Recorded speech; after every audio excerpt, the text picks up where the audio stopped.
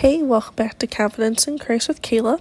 Today we are in Proverbs 4, verses 20 through 22. And they say, "My son, pay attention to what I say. Turn your ear to my words.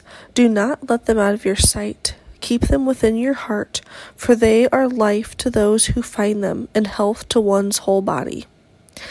I love this because it is referring to keeping God's word in our hearts and knowing it. The very first verse that we read was verse 20, and it said, "My son, pay attention to what I say. Turn your ear to my word." What it's saying is we need to read God's word. We need to be in the word and knowing what God has to say about it because it's living and it's new every time we read it. Not that there's new words on the page, but that God reveals different things to us each time we read the same scripture. It always blows my mind. Like, I just read a new scripture the other day and it means something completely different than what it did before to me. So we have to be in his word. We have to pay attention to it.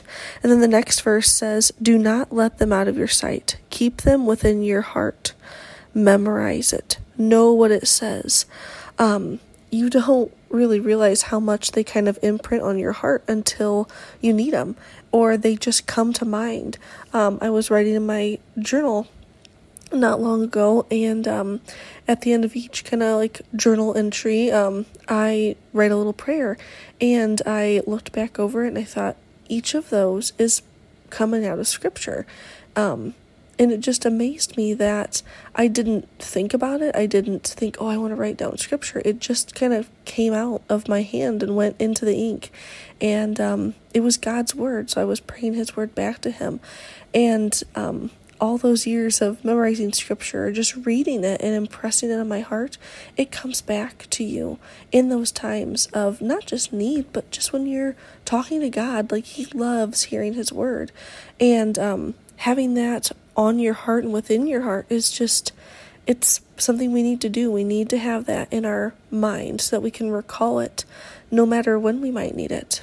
And then that last verse says, "For they are life to those who find them and health to one's whole body." God's word is going to do nothing but give you life. It's going to make your health and your relationship with God better. It's going to deepen your walk with him and your knowledge of him, and not just a book smart knowledge, but a just deep reverence to him and knowing him, and just getting in his word daily. And whether it's 5 minutes, 10 minutes, whatever it is, make sure you make time for God.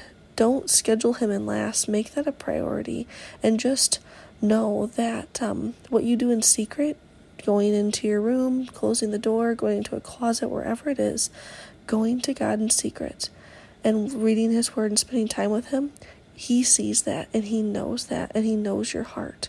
So it doesn't have to be something big and showy where you tell somebody all the time. If you need accountability, awesome, find that and use that. But know that God is your accountability as well. So go into secret place and just be with him. Take that time with him.